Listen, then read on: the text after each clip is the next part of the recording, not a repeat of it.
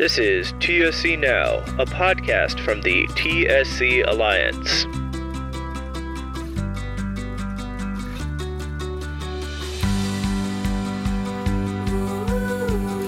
Hello, and welcome to TSC Now. As always, I'm your host, Dan Klein. As summer comes to a close and kids go back to school in person for the first time in over a year, I thought it would be helpful to focus this episode on advice for parents on making decisions on school for their kids in the face of the ongoing COVID-19 pandemic, how to ensure that kids in schools with IEPs get the services they are entitled to and need to succeed in the classroom, and finally, some strategies for parents to deal with the stress, trauma, and anxiety that all of us are feeling right now. First, I talked to Lilian Ansari, TSC Alliance Community Programs Resource Advisor, and asked her what options parents have if they are nervous about sending their kids back to school in person, how parents can advocate with their IEP team to make up any lost learning during remote education, and generally, how parents can prepare for the year ahead. Here's my conversation with Lilian.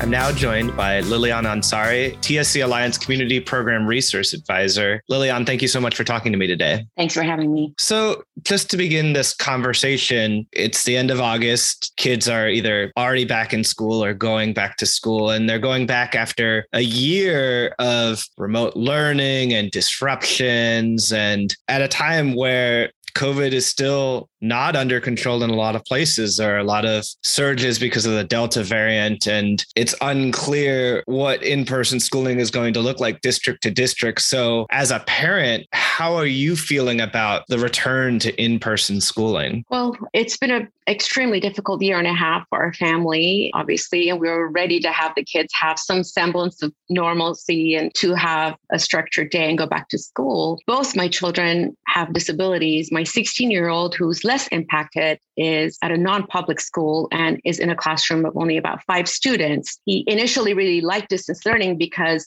he's drawn to technology. And so the virtual format also removed some of the social pressures for him and put him more in control of his day. But then eventually he kind of grew tired of that, and we could see significant changes in his behavior and his other skills. He's actually now been back to in-person learning at extended school years, summer school, for the past 4 weeks. And we've seen a huge improvement in him in many ways. And I felt comfortable sending him back because the school is very small, and he's also able to clearly communicate with us about his feelings and about what's going on at school. However, my 12-year-old daughter with TSC, who's more impacted by her disability, was not able to access distance learning at all and didn't understand what was going on. She's regressed academically, social, emotionally, and behaviorally. And it's clear to us that she's craving structure and she misses school. But because she's also immune compromised and at risk for higher and more complications if she gets COVID, we're very anxious and hesitant about sending her back to school. She's also minimally verbal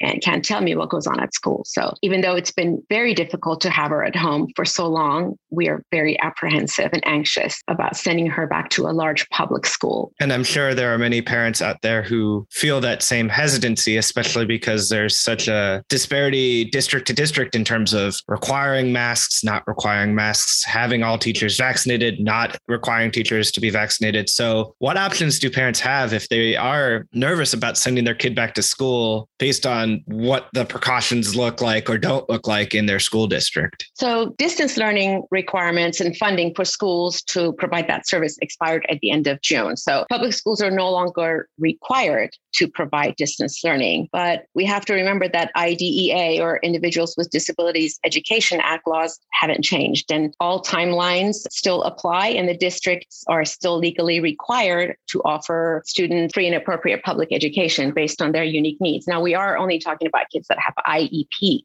And parents can request an IEP meeting in writing to discuss the different options. And if this is time sensitive and they'd like to move things along as soon as possible, they can choose to excuse some of the IEP team members to help with scheduling. Some options available include independent study. This is not a new option. It's been around for a long time. And this is for students whose health would be possibly put at risk if they attend in person. And it gives the districts an given students a lot of flexibility. And some states have received additional funding to implement independent study. And again, if a student has an IEP, the team needs to come together and decide if this is an appropriate placement. It is considered a change of placement for the kid, and it can look different depending on the district and what the IEP team decides. Another option is home hospital or homebound, which is typically for students with medical safety concerns. This will typically provide a minimum of 5 hours of support a week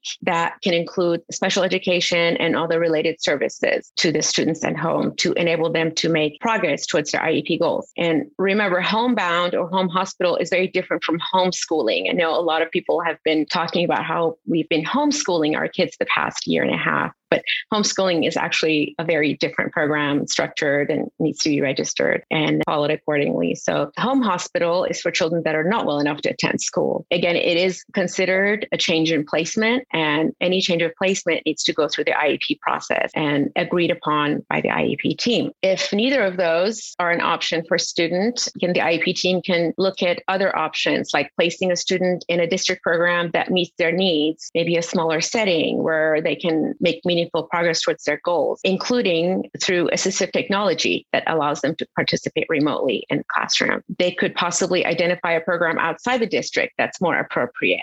So first step would be to call an IEP meeting to discuss what's appropriate for each student. You mentioned that your daughter really struggled in a remote learning environment, and I'm sure that was true for many kids with TSC who require structure in order to learn. How can parents advocate for their kids and really push schools to address the lost learning that occurred over the last year and a half?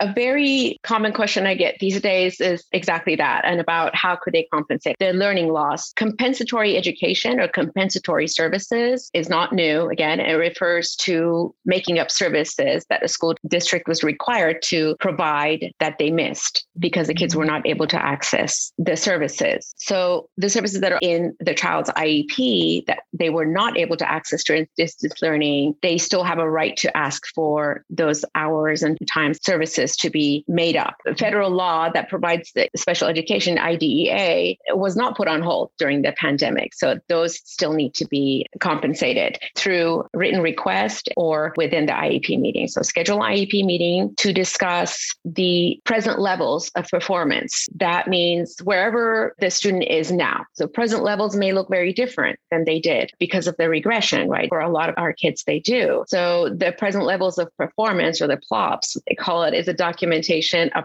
how the student is doing right now. And the families or the caregivers in the IEP team should consider if a child or student needs any additional evaluations or tests to determine where they are after a year or more of being at home. I always remind families that they are the experts on their child. And during this past year and a half, that's even more true because we were not only parents, but we were teachers, administrators, tutors, therapists. My daughter had, on any given week, she had 15 people supporting her. And then during the past year and a half, it came down to mostly just me and my husband supporting her. So we absolutely are the experts on our children, even more so now than we were before. Many parents are reporting that they know a whole lot more about how their children learn because they were able to spend all the time with them and help them navigate the distance learning. The families can provide their findings to the school and present it to them as data. If you took notes or took videos, if you have work samples or certain experiences you had with your children, it's really important to share that with the IEP team and ask them to put it in writing in the IEP document, because as we know, if it's not in writing, it didn't happen, but it is absolutely data. What you've done with your children the past year and a half absolutely counts as data. It should be presented and considered when determining present levels of performance or evaluations that are needed, or if there need to be any changes to services or settings that each student needs. And then more generally, how should parents of kids with IEPs be preparing with the start of the school year, either preparing with the teachers or preparing with their kid to make sure that when that kid goes back to school, their needs are being met? Something that we've done with families, even in normal times, is to prepare an introduction to your child. One page, very simple, doesn't have to be anything elaborate about who their child is, what their strengths are, what their challenges are, how to best support them, saying something about what their likes and dislikes are, and having anyone that's working with your child have access to that so they know how to best support your child. And as I mentioned before, call an IEP meeting as soon as possible to decide what the best course of action is. Certainly, at least in the first 4 to 6 weeks of school, if the kids are back in person, within the first 30 to 60 days of school, have an IEP meeting to examine how things are going, if there need to be any changes to the setting or to the services. For kids that have medical needs, of course, making sure that that's also included. For a lot of our kids that need the seizure action plan, to make sure that everybody on the team is aware of that. And of course, these are things that we'd have to do normally anyway, but now even more so, because I don't know what it's like in other states, but here where we are, parents are no longer even allowed in the classroom. You just have to drop off your kids around the block and in front of the school and leave. You can't even have a face-to-face conversation oftentimes with the teachers. So it's really important to have a clear communication protocol between school and home and make sure that you are kind of checking in outside of the IEP meetings even to keep track of what's going well and what's not going well. And to that point, if the school year starts and parents are noticing that the IEP isn't being followed and that their child's needs aren't being met, what should they do to try and rectify those issues? The first step is always to call a meeting. And if you disagree with the district or if they are out of compliance, of course, there are options to file complaints through the legal channels or using an advocate or an attorney if you need to. But there are even things that families can do to raise concerns outside the IEP meeting. Finally, going back to school is very daunting. What resources does the TSC Alliance offer to support parents to help them advocate within the school system? So there are several publications available through the TSC Alliance, including a teacher's guide to educating a child with TSC, behavior issues in children with TSC, transitioning from school to community, and a healthcare packet that's available for the school nurse. We also have education parent mentors that are volunteer parents with children with TSC, most of them, that provide one-on-one support to families and schools to help navigate the special education system. There is a training called TSC 101 that provides a great overview and information about TSC for anyone that's working with our kids. TSC Alliance also has staff that can provide medical information and input verifying the student's need, perhaps that need to stay in a remote setting, or documenting other safety requirements needed for them to succeed in school. There are a number of publications on the TSC Alliance website that are available to families to use as well. So bottom line, if you find yourself struggling with your school system, pick up the phone, send us an email, and we will do everything we can to help you. Absolutely. Do you have any other final advice just for parents as they navigate this transition? No, nothing outside of what we've already talked about. Just remembering that you are the experts on your kids and to trust your gut, and remember that you are your children's voice, and keep doing what we've always done for our kids and advocating for our kids. Well, thank you for the many ways you support our community, and thank you for your insights today. And just thank you for taking time to talk to me. I really appreciate it. Thanks, Dan, and good luck to everyone going back to school. My thanks to Lillian for her advice to parents as the new school year starts, especially the importance of getting things in writing, and that parents should call an IEP meeting if they have concerns about their kids. I will include links to some of the resources Lillian mentioned in our conversation in the show notes. I'll also include a link to a previous episode where she and I had a more in-depth conversation about what an IEP is, what's the process to create one, who needs to be involved, and how parents can prepare for those meetings. This will serve as a good primer for anyone just starting that process. Lillian also talked about the importance of developing a seizure action plan as part of your school preparation. Last month, the Seizure Action Plan Coalition held a webinar called ABC to SAP, Why Your Child Needs a Seizure Action Plan. The webinar featured parents and healthcare providers sharing why these plans were important and how to create one. The Seizure Action Plan Coalition also created a virtual backpack with step-by-step guides on how to prepare for the upcoming year. I'll include a link to both of these resources in the show notes. Finally, as Lillian mentioned, the TSC Alliance is here to support you with any school issues you may be having. If you need support for developing an IEP or preparing for an upcoming IEP meeting, you can fill out our IEP intake form and a TSC Alliance staff member will reach out to you within 48 hours. If you have more general questions, you can reach out to Shelly Meitzler, Community Program Manager East, at 800-225-6872, or shoot her an email at smeitzler@tscalliance.org. Next, I talked to Latrice Hamilton, a licensed professional counselor at Journey to New Beginnings. With many TSC caregivers feeling the stress and anxiety of the ongoing pandemic, in addition to sending kids back to school, Latrice offers some helpful advice on how to manage stress, communicate effectively with loved ones, and ask for help so that parents can make sure they are taking care of their own mental well-being, in addition to caring for their loved ones with TSC. Here's my conversation with Latrice. We're now joined by Latrice Hamilton, a licensed professional counselor at Journey to New Beginnings. Latrice, thank you so much for taking time to talk to me today. You're welcome. My pleasure. I wanted to talk to you because throughout the pandemic, parents have had to navigate really an ever-changing environment, and they're bombarded by information from all sides, and it's not always clear what's correct and what's not correct. It feels like you're almost standing on shifting sands. And for many parents, especially of kids with TSC, this creates a lot of feelings of stress and anxiety. And I'm sure a lot of parents out there are feeling this, especially right now, because they're sending their kids back to school for the first time in a year and aren't really sure what to expect. So just to start off, what are some strategies parents can use to help really manage that stress and anxiety they're feeling? I think one thing is that we have to realize that we can expect anxiety to happen because it happens in us. And so therefore it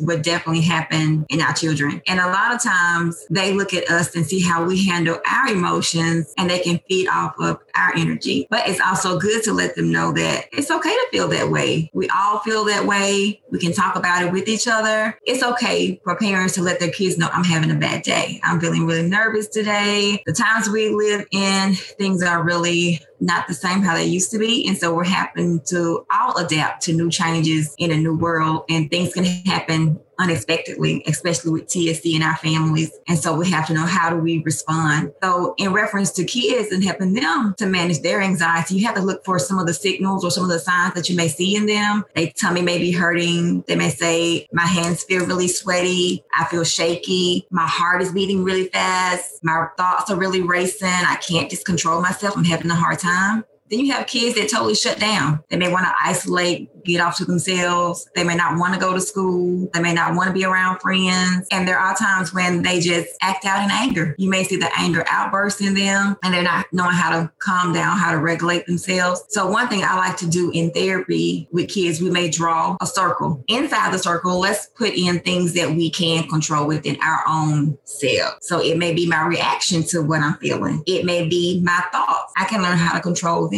It may be my body. How can I do things with my own body to help myself calm down? And then you look at what are the things on the outside that I cannot control. We can't control what goes on with the pandemic. We can't control others' reactions. We cannot control what they would say, how they respond. We can't control the weather. So those are things that we can't control. And then let us be okay with that, knowing that I can't control these things. So I can learn how to say positive thoughts in the midst of the chaos of what's going on. I can say I'm resilient, I'm brave, I'm going to have a positive day, I'm going to work on calming my body down. And so those are things that they can actually see that they can control. And one thing I like to do sometimes, even with my own kid, is we learn the serenity prayer. So let's pray about knowing the difference in what I can control and what I can't control. And maybe you want to break that prayer down to a child level or something that they can understand, or they can come up with their own prayer. So it's like I'm laying my prayers down. I'm laying my worries down. I'm releasing it. I'm letting it go. And that way I can bring some positive energy back into my own space, and they give kids control that I can do things on my own to feel better. And it helps parents feel better that they're helping to empower their own kid to feel better. Yeah, I think that's so helpful, thinking about what you can and can't control, especially as you said, kids feed off of how their parents are feeling. So if a parent can project positivity, then that helps their kids also manage through everything else that's going on. Yes. In therapy, we do a lot of things through play because you can connect with with kids through play and on their level. So in our office, we have a playroom. And so we have the sand tray. And so they can actually express their emotions through play. And even at home, parents can design their own play bucket or bin, and they can put things in it that could be sensor related for calming down, or just the different figures where they can actually talk out their feelings as well, to let them know it's okay for us to have these hard conversations. Another element of the pandemic is it's sort of upended everyone's routines. We've all been stuck at home for over a year. And I'm sure for many people, it feels like the walls are closing in a little bit. And especially for parents with kids with special needs who require additional attention and care, it may feel like they're not making any time for themselves. How can parents carve out some space for themselves, give themselves space to rejuvenate so that they continue to be present for their own kids? Yes, it's so important that we remain present in our everyday life of the TSC world. I always tell people, make it intentional. If somebody's coming to my office to see me, that's important, taking out time for yourself. Also, treat yourself at home the same way. If my day is going to be busy, I'm still going to carve out that time, whether it's 15 minutes, 20 minutes, where I'm going to do something that I enjoy doing. And whether that's movement, whether it's exercising, listen to your favorite songs, have a playlist you can listen to, or just having some quiet time where you can create a calm spot in your room or at your home, and you can just sit there calmly, meditate, and just kind of relax. Give yourself permission to feel good, or give yourself permission to relax. Because sometimes we feel like we're just have to do it all for our kids, for our families with TSC. Our dynamics of things are so different, and we don't give ourselves permission to just breathe. And so sometimes we feel guilty. It's because we're giving ourselves some time or showing ourselves some love.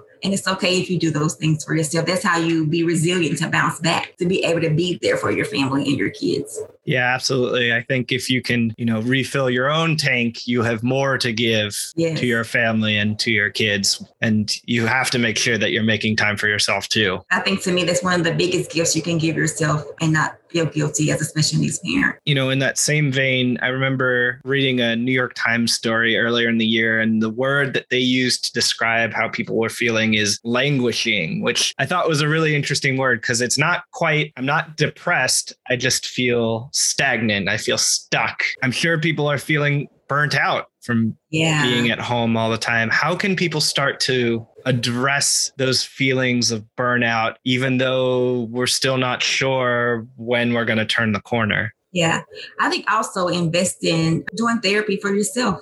Whether it's through telehealth, some people are meeting in person. We do in our office meet in person. We do telehealth as well. And so knowing that it's okay if I seek out help, knowing it's okay if I seek out the resources for myself, because this is really a traumatic experience that we all experience. And so our minds, our body, our soul, everything is reacting to trauma that we're facing and that we're dealing with. So a lot of times in therapy, I'm teaching even my kids and even my patients, I teach them what we call the butterfly hug. So it's a technique from EMDR therapy. So it's trauma therapy. And so what this called is bilateral stimulation, and it's sending signals to your brain. So sometimes when we can't always do it, we can do a technique that sends signals to help our brain calm down. And it really works. So you have to be intentional about that, and even doing it within the moment. When you're feeling all worked up, when you're feeling overwhelmed, doing techniques like that and grounding techniques to really help to relax your body to feel better. So you use the word trauma, and it is really a shared trauma that we've all gone through. And for some people, that feeling of trauma has been even more acute, whether it's because they got COVID themselves and felt really sick and are still feeling fear from that, or whether they lost a loved one from COVID. For people who are experiencing that level of trauma, what advice would you give beyond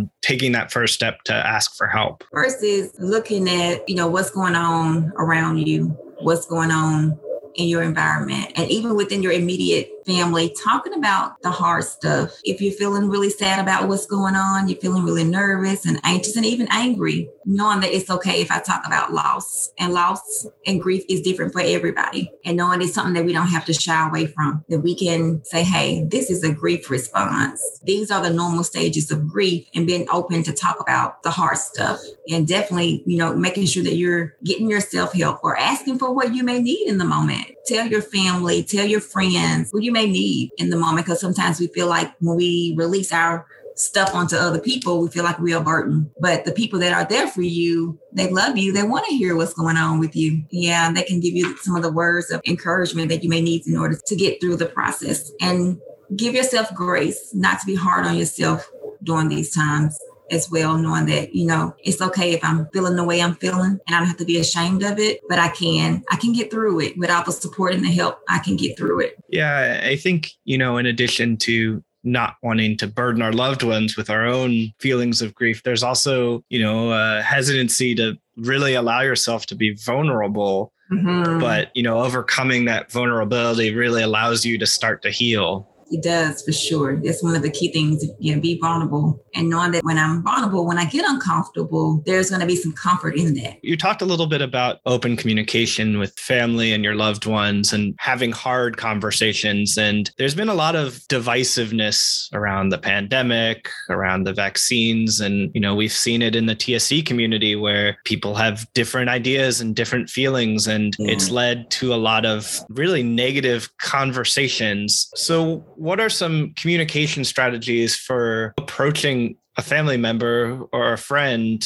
to have a tough conversation where maybe you don't see eye to eye, but you want to be able to leave that conversation knowing that, you still care for each other, you still love each other, and you're just looking out for each other? I think for one, being open-minded, listening, sometimes knowing that I may feel this way and somebody else may feel different. And it's okay because our circumstances are different. The decisions that we make in our lives are different than what somebody else may make. And just being okay with that, because you realize we were friends, we're family, and we still want to maintain those relationships, even though we may approach things differently. It's just like, if you're talking about religion, if you're talking about politics, we all may disagree with those things. So it doesn't mean that our friendships or relationships has to end because we disagree and see things differently. We can learn how to respect others and their differences and knowing that it's okay. We can agree to disagree and it can be okay. And you have to be okay with making the best decision for your family, even if it doesn't look like what somebody else does. And you just have to be okay with that and do what's best for your life. I'm sure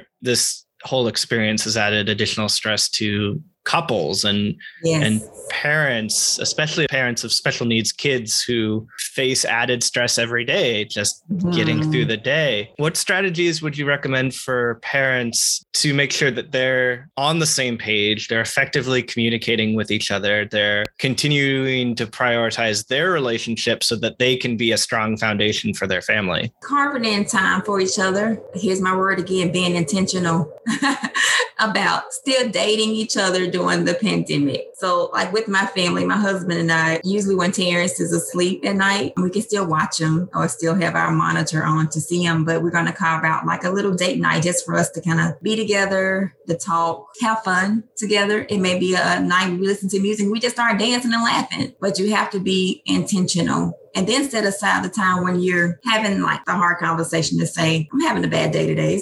It's hard today. And your husband or wife may say, well, what do you need from me? How can I make this easier for you? And just be okay with telling them what the things that you need. Because I can remember myself vividly throughout Terrence's diagnosis, me doing everything. And like, I have to get it all done. I have to get it all done. It was an I word instead of a we. And I learned to ask my husband for the help that I needed. And it was a simple question of just telling him, what I needed and what was going on with me. And then he was like, oh, okay, yeah, I can help you in this area. We can do this. I can do that. Oh, don't worry about that. I got that. And we learn how to bounce off of each other. We can almost look at each other and know when one of us is stressed or having a hard day. And we'll say, well, I got that. You get Terrence now and you go take a break. And so we feed off of each other. We've learned to be that way. And we take time for ourselves separately from each other. We go hang out with friends if we can. And then we open ourselves. We have a lot of support. So you have to be able to open up yourself to supports that you have that around you. And sometimes all the support may not be family all the time, but knowing that I can still get out and maybe do things with my spouse.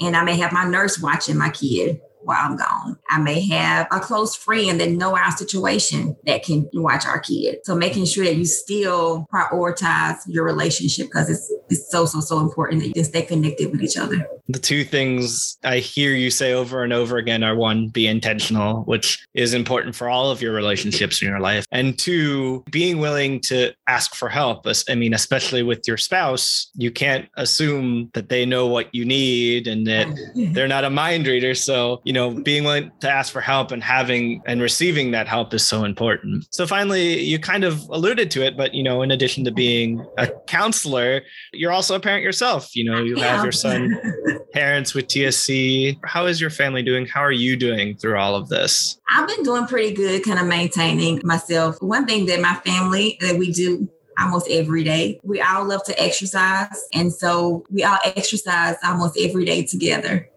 We're doing our little individual things. Terrence loves boxing. So now I have incorporated boxing into my workouts. And then my husband's usually lifting weights. So we're all in the same room doing it at the same time. And so we have our music on. And so we usually jam into the music, and then we're still exercising and we're laughing, we're having fun. So that is something that we've learned to do as our family. On top of dealing with the pandemic, for Terrence has been very anxious for him. He's been having a lot of anxiety from it. And so there are times when he don't want to go anywhere. He want to kind of be in. So we safely leave sometimes, places that he will want to go. But we also have created a safe place at home where we can have fun, where we can kind of relax. And a lot of the techniques that I've used in therapy, I do the butterfly technique with Terrence. I help him to tap on himself. And I also do it with my own self. When I'm feeling very nervous and very anxious, especially when Terrence is having some really hard seizure activity that causes a lot of anxiety within our family and some responses to PTSD. And so we've learned how to manage a lot of the things that we go through as well.